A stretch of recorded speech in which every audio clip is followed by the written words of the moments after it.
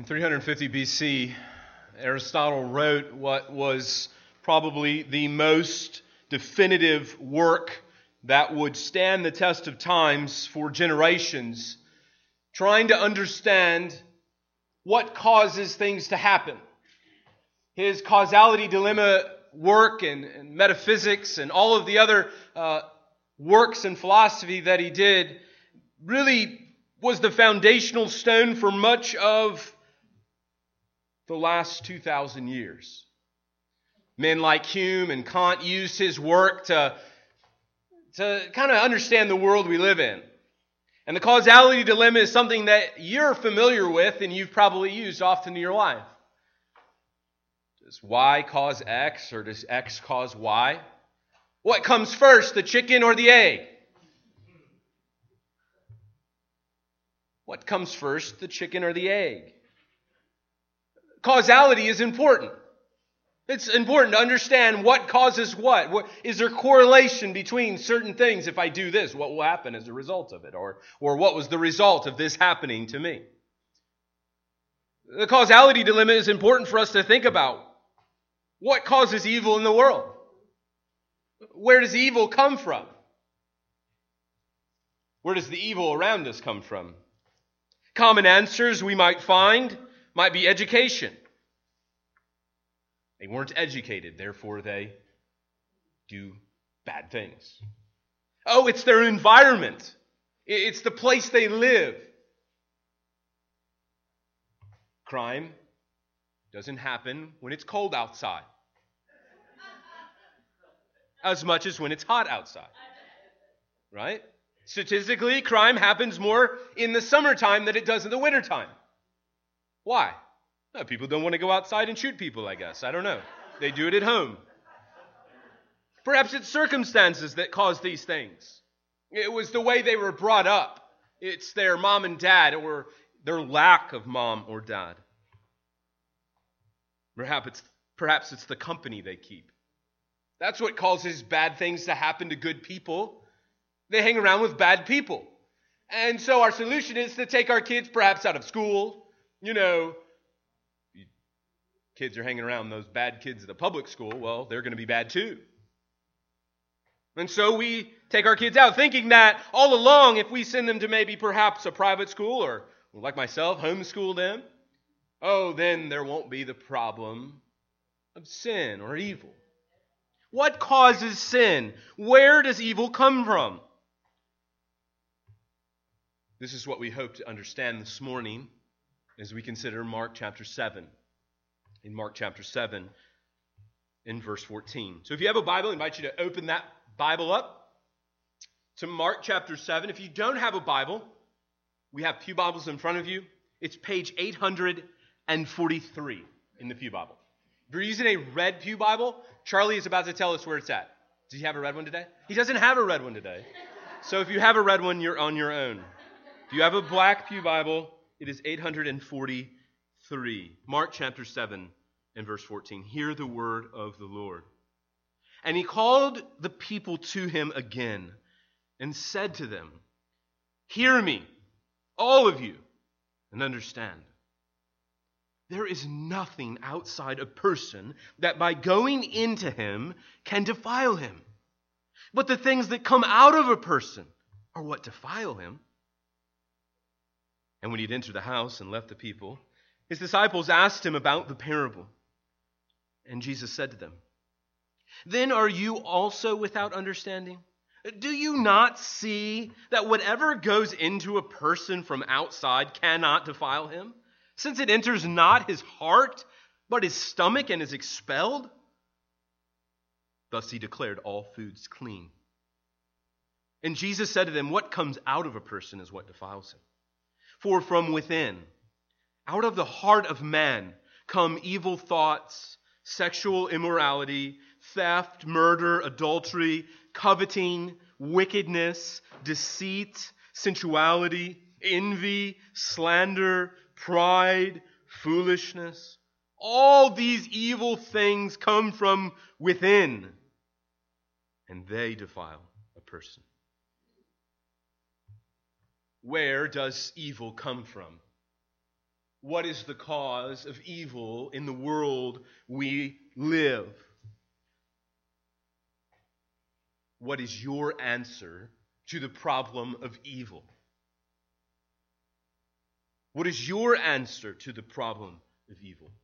If you're visiting with us today or haven't been here in a while, we've been working through the Gospel of Mark, going just verse by verse, seeking to answer the question that Mark gives us, and that is, who is Jesus? Who is this Jesus of Nazareth who came? Who is he? And what does it look like to follow him? What does it mean to be a follower of Jesus? These are really the two questions that Mark is seeking for you and I to understand. That Jesus is the Son of God, fully man and fully God. And he came to die for sinners. And all those that are to follow him turn from their way of life and their sin, and they pursue Christ. In the weeks ahead, we're going to consider more and more what it looks like to follow this Son of God, this Son of Man, what it means to be with Jesus, to be a Christian. What does it mean to follow Christ? Chapter 8, we will see that it means to take up our cross and follow him. It means to give up our lives and to take on a new life. In the context of our passage this morning, Jesus has been dealing with false religion and false teaching. Last week we considered false religion, how religiosity ultimately leads to nothing but idolatry. That is, that religion, just following religion, ultimately leads to idolatry. Worship of self rather than God. Worship of man or rules rather than the God who wrote the Word.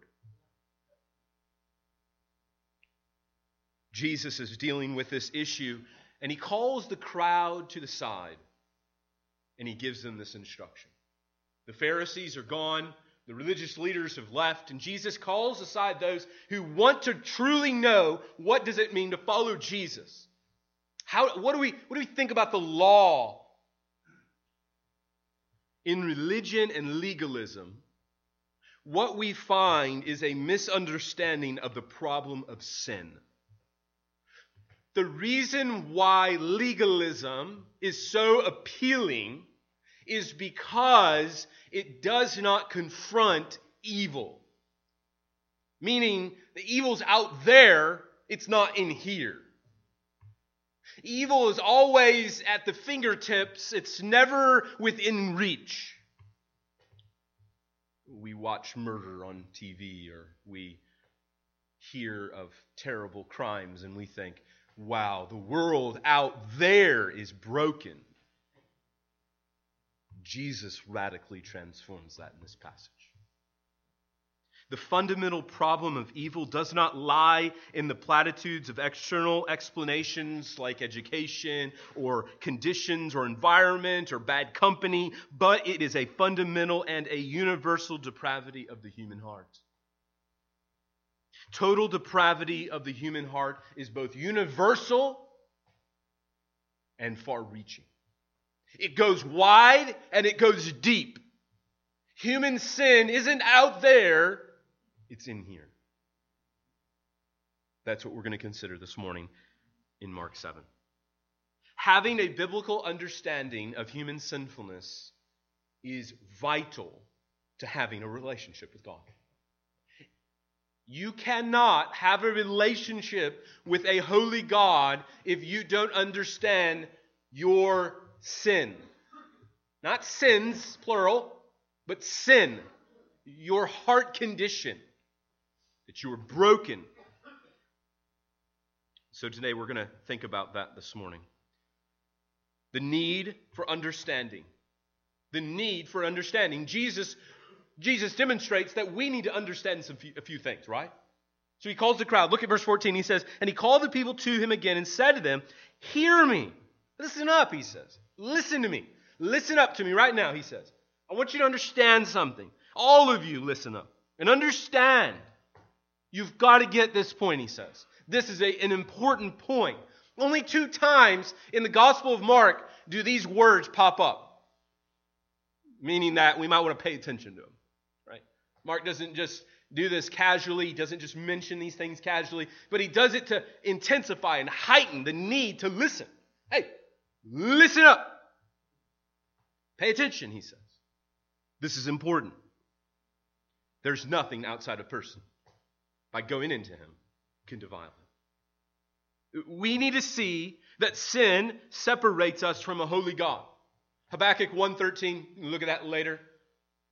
Your eyes are too pure to look upon sinful men. Your eyes, God is so holy, he can't be in a relationship with sinful people. And because moral purity is essential to a relationship with God, Jesus wants us to pay attention. If we do not understand that sin separates us from a holy God, then our solution to the problem of evil will be nothing more than the things mentioned. Trying to keep better company, which isn't a bad thing, but it won't fix the problem of human sinfulness. Environment, just taking the gang members and put them in a cold climate isn't going to fix their problem. No more than it's going to fix our problem. How do we deal with sin? And friends, again, I just want to highlight something about the disciples in this picture. They don't get it. They're slow. And I highlight this every week because this is so encouraging to my heart. It should be encouraging to your heart. Look at verse 18. And he said to them, "Then are you also without understanding? Do you not understand?" It's so encouraging to see these guys who lived with Jesus not get it. And maybe you came this morning and you've been trying this. You've been trying to give it a shot and you've been thinking, and you just don't get it. There's just parts of it you just can't get. You're just grasping to try to understand, what does this all mean? Well, friends, those that walked closest with Jesus, they were the same way. They struggled to understand, to embrace. This leads us really to see and identify our need for God, the need for illumination. We often pray in our prayer of petition. We don't call it that because we're not, maybe perhaps Presbyterian. So if you go to a Presbyterian church, for example, you'll find, like if it's a conservative Presbyterian church, they'll have a prayer of illumination in there. Some Baptists do that. We do that. I just don't call it that. But I'm praying, God, open our eyes to see your word. Right? The need to understand. We can't figure it out apart from God. Friend, just as your child learned slowly or is learning slowly, we don't teach kindergartners calculus, right? We start small with money and we show them how money works, and then it's a building block for mathematics and understanding. Because we use money every day, and so that's why we start with money in kindergarten. We don't give them complex equations they wouldn't understand. They're slow in learning. We wouldn't say they're idiots. We wouldn't say they're ignorant or foolish because they don't know how to do calculus. Well, no more than Jesus calls you a fool today if you don't fully understand everything. But what Jesus wants you to understand today is your condition before God is unholy. Your need for Christ. This is for Christian and unchristian. This is for those who follow Christ and those who don't follow Christ. You need to understand human sin. Sin lurks in our own hearts. Jesus then does 2 things for us. So if you're taking notes, there's just really 2 points to the sermon. First, Jesus exposes the foolish, ineffective use of legalism for moral purity. Jesus exposes that it's foolish and ineffective to try to create a bunch of lists for people to follow and somehow will purify their moral hearts. That the things that people will do will be changed by their behavior. Secondly, Jesus reveals that the radical, pervasive depravity of the human heart. He reveals to us that we have a big problem on our hands. And that legalism is merely a band-aid on a flesh wound. It's a big problem that a Band-Aid can't fix. First, the foolish, ineffective use of legalism for moral purity. In verse 15, he says, there is nothing outside a person that by going into him can defile him. What is Jesus talking about? What do you mean, Jesus? What are we talking about here? Well, Jesus is talking fundamentally about food and the things that they were eating. Now you think, well, I know my Bible a little bit. God's the one that came up with that list of food laws, isn't he? What's Jesus saying here? What does it mean that he declares all food? What is going on here? In Leviticus 11, God reveals to Moses and to the Israelites a list of food laws, purity laws. They're part of the civic laws, the cultic rules, if you will, for how the nation of Israel was to be set up and function as a people. And you wonder, okay, food laws, I get it. I know Leviticus is most of your favorite chapters. You find there, there's just these unending lists. Like you Marylanders can't eat crab, right? If that would be out. No crab whatsoever, right? No lobsters. None of those wonderful things you enjoy, right?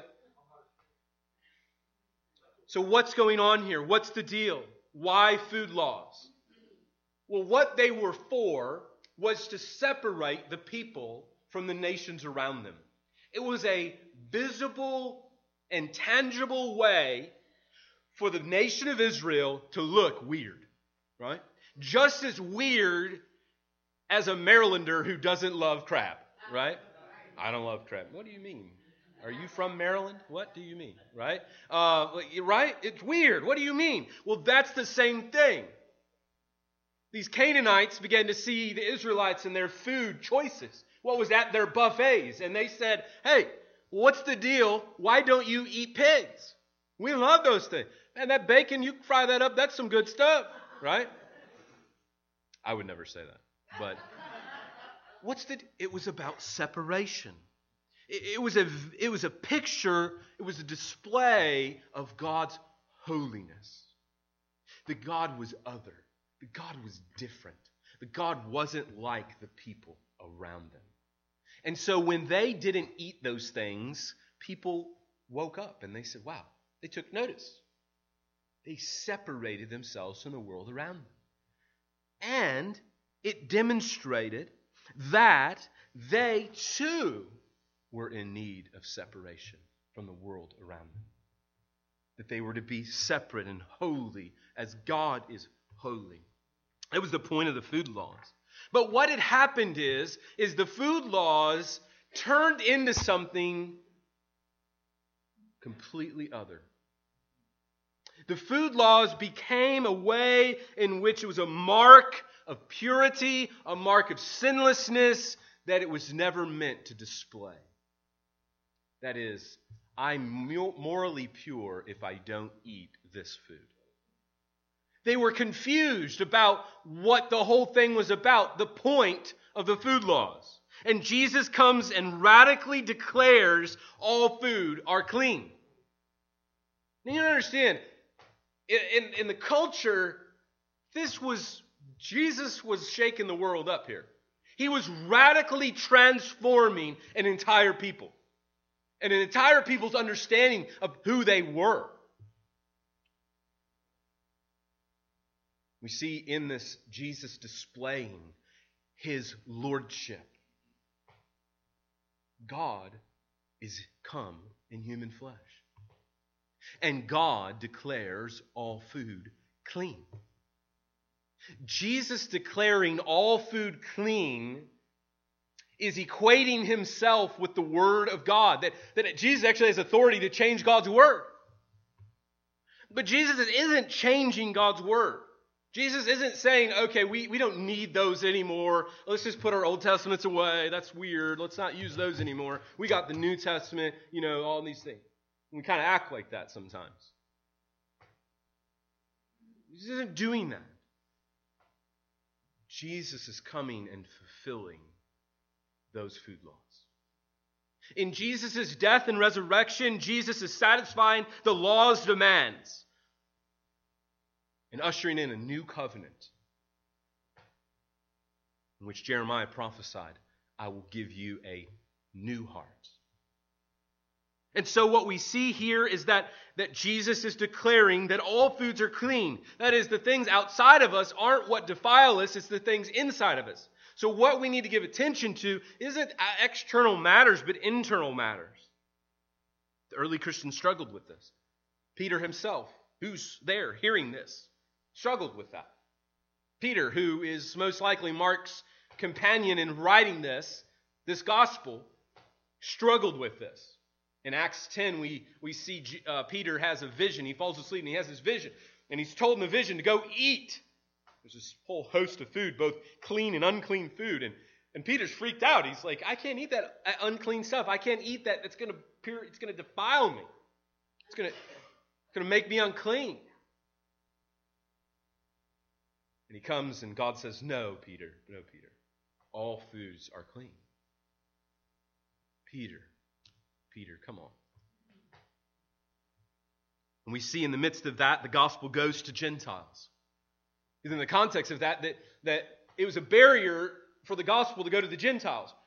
And brothers and sisters, what's fascinating here is that Mark places some stories that follow where Jesus goes to Gentiles and shares the gospel with them. Next week we'll consider that even dogs need to eat.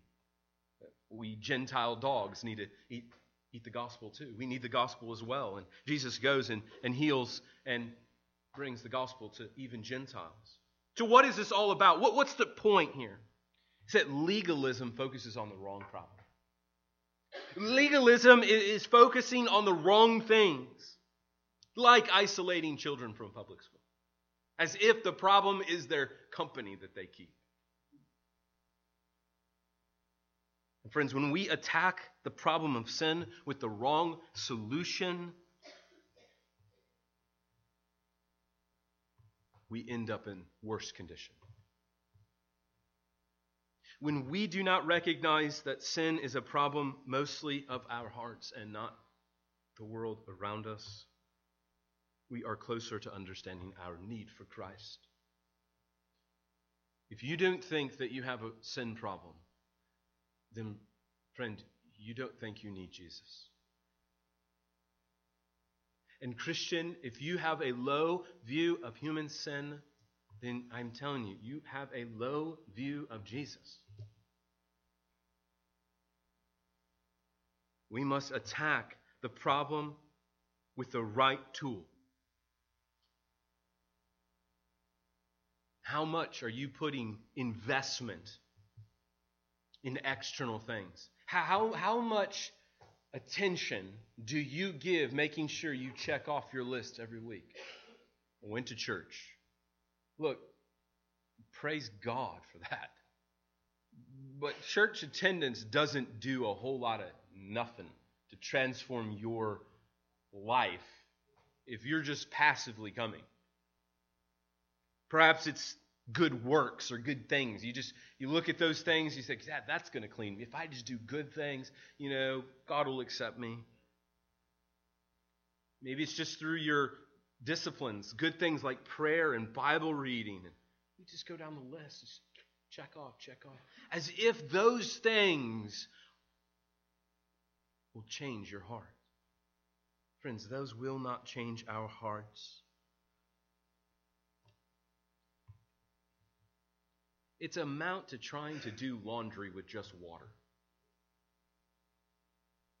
You need something more powerful to do your laundry with, right? If you're washing your clothes with just water, you probably stink. Right?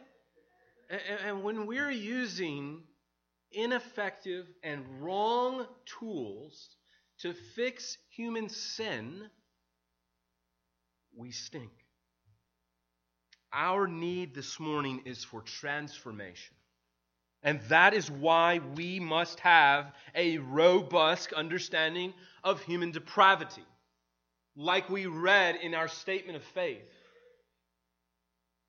that man is utterly and totally lost and without hope apart from Jesus.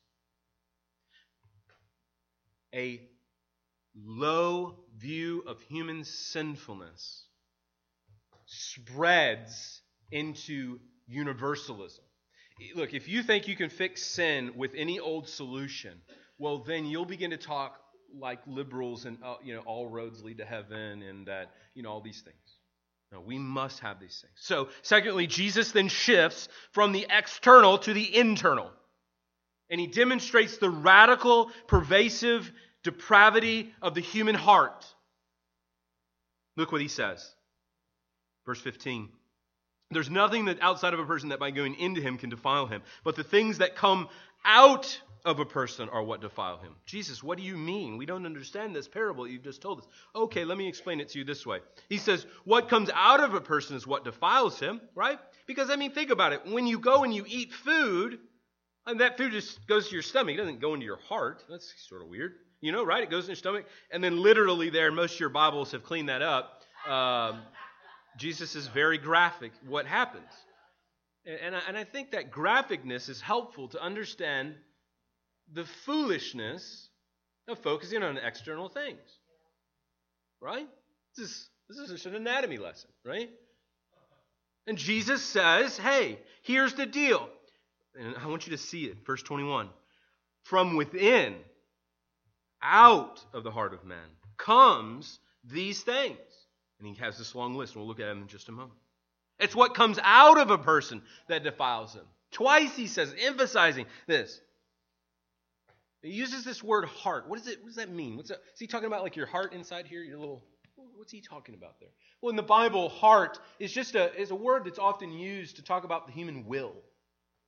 It's not as very, right? So often in poetry, in the Old Testament poetry, the word heart is used. It sounds more poetic than saying, your will or, that doesn't come off the tongue. But the heart of man, that is the will, your emotions, your mind, the thing, what motivates you and moves you to make decisions, that's your heart.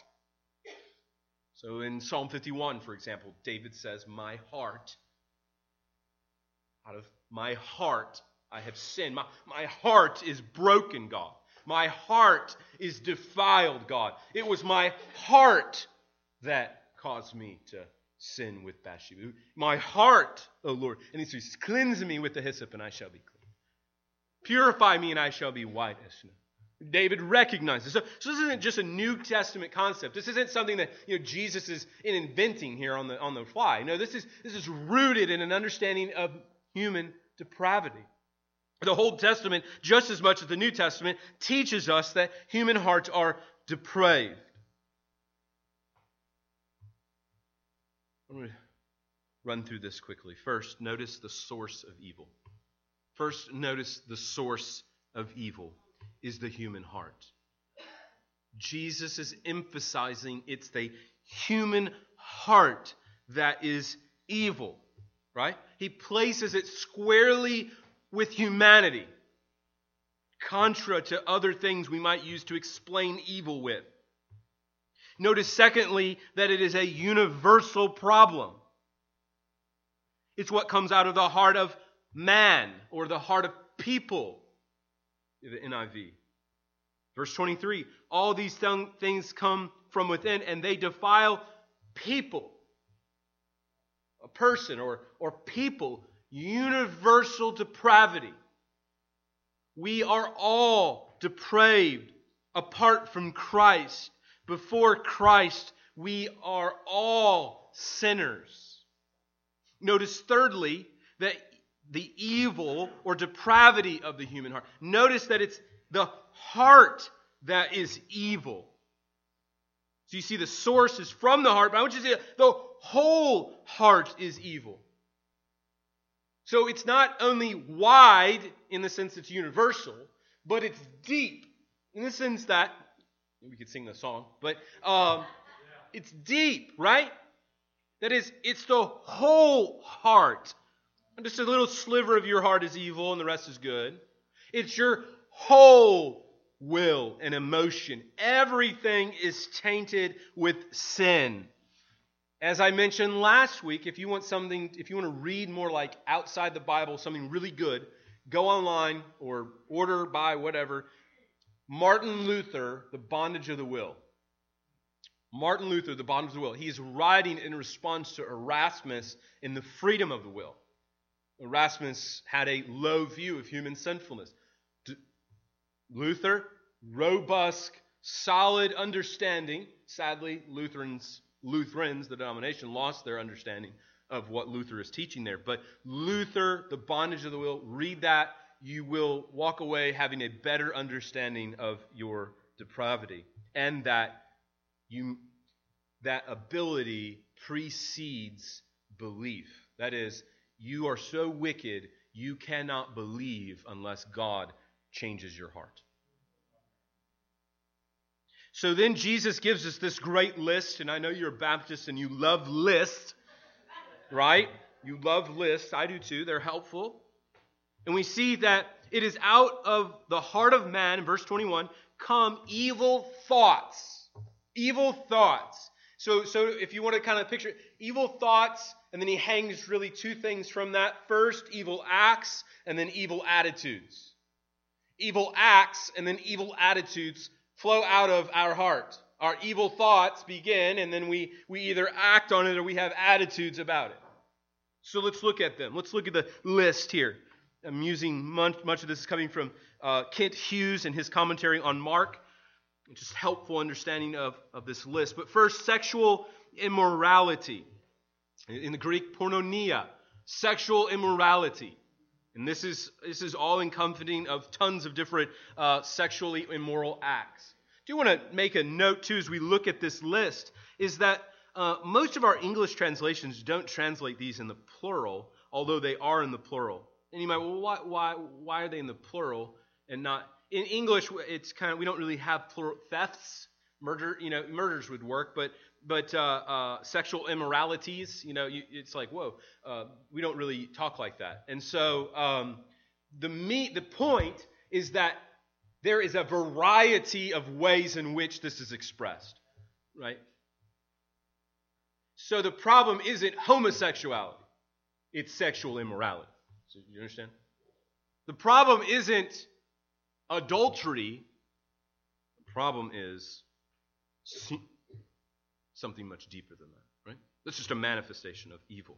All right, sexual immorality, theft, kleptomania, we get the word klepto from, murder, coveting, right? An appetite for what belongs to someone else, coveting, wickedness, a heart really just completely equipped to inflict evil on any person. I thought that was, isn't that vivid? A heart completely equipped. You've got the equipment to do evil. You don't need to be taught how to do evil. You've got it. You've got everything you need right in your own heart. Deceit, to bait somebody, to deceive people. Sensuality, right? Plunging into moral debauchery in an open defiance in public way. That's what sensuality means. Envy, an evil eye that watches another's possession. You see that, right? See that. My attention's on someone else's stuff. I want their stuff.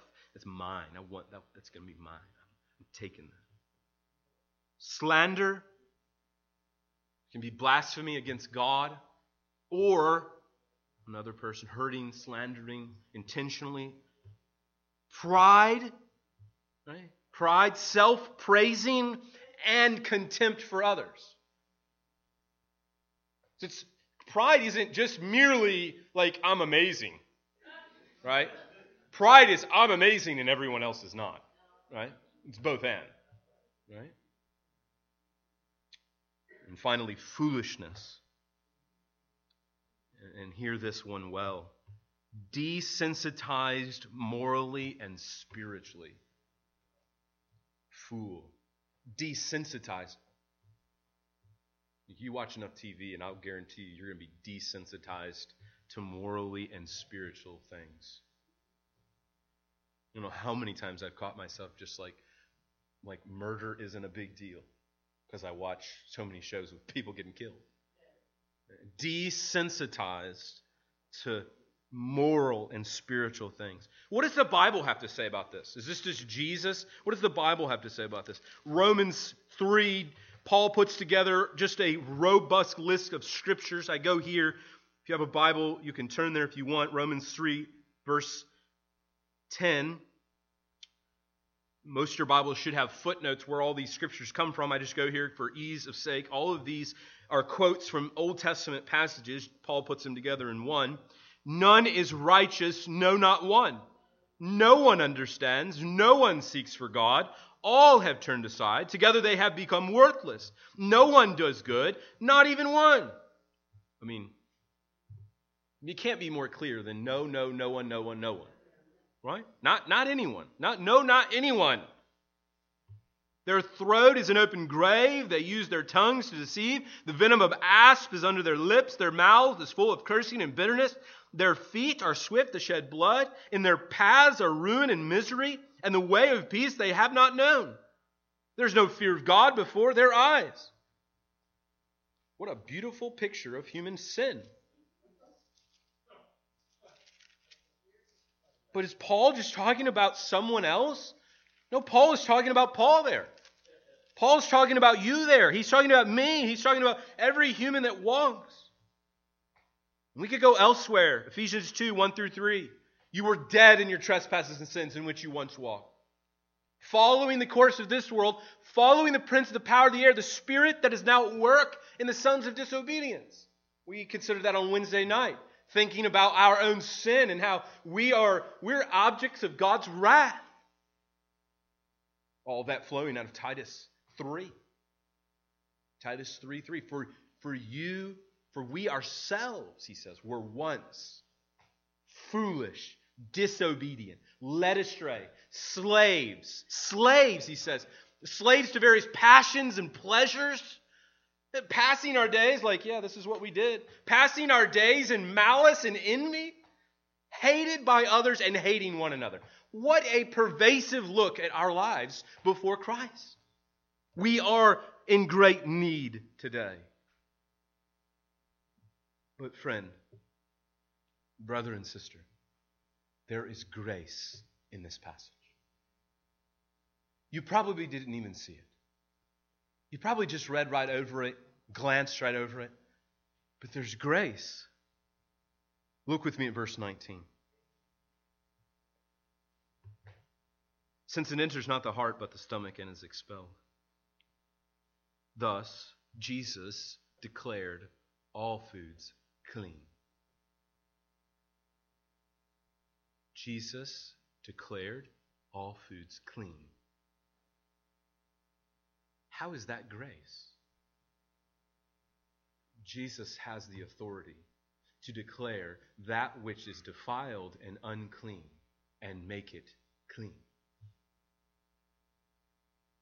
God, through Christ, gives us a new heart.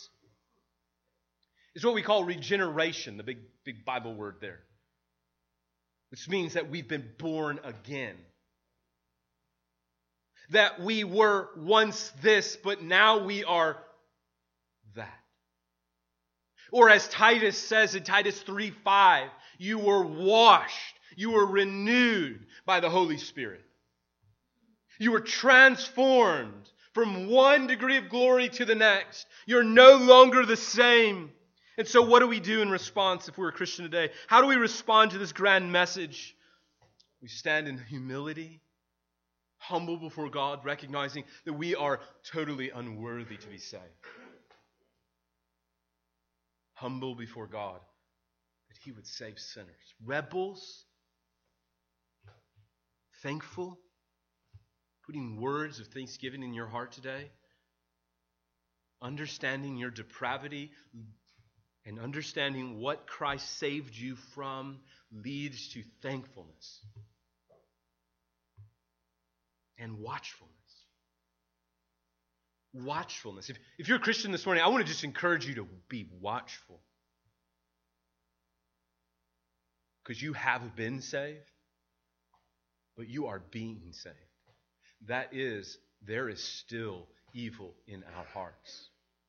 God is cleansing us, renewing us, transforming us. And we need to be watchful of the sin of our own hearts. Don't become a legalist and focus on external things. What people wear, what people say, what kind of tattoos they got on them. You're focusing on the wrong thing. It's the heart of man. Why we see also in this passage the need for one another. This is why we gather together. This is why we live in a community with one another. Because we need people to help us see the sin of our own hearts. We are not experts on our own hearts. David said the same in Psalm 51. He says, God, I don't see my sin. Or in Psalm 19, David says, God, forgive me of even unknown sin. Sin I can't even see. We need one another to expose our sin. That doesn't mean we're running around here just pointing out people's sin. That means we're asking hard questions. Like, Steve, how's your prayer life? How are you doing spiritually? How are you doing loving your wife? How is this going? Steve freely confesses, I've been struggling to read my Bible. I've been more worried about my job than I have about my relationship with God. And man, thank you for exposing that and bringing that to my attention. That's what we need. We don't go around, Steve, I see you're doing that again. And that's not what we mean here. Friend, if you're not a Christian today, do you believe this assessment of your human heart? Do you believe that it's out of your heart these things come? Sure, you might not be running around killing people, but the propensity to do that is there. Do you understand your need for Christ today? I want you to hear this promise.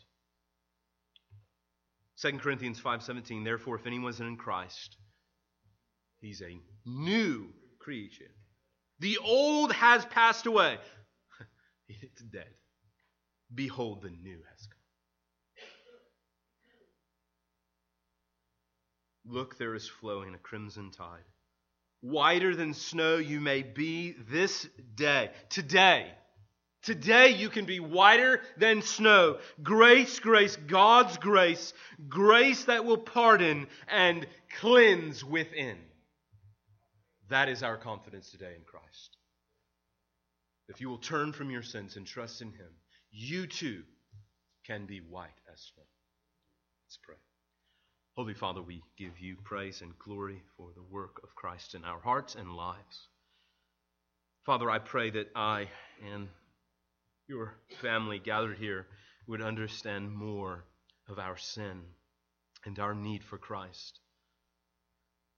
That we would see and abandon all hope of legalism as a means of a relationship.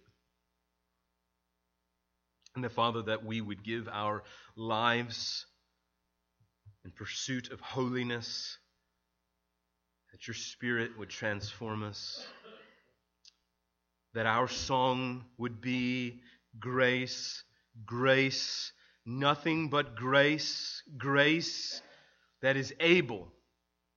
It's your grace that is able to pardon us, to declare us righteous, and to make us righteous, to cleanse us. May that be our song today, we pray in Christ's name. Amen.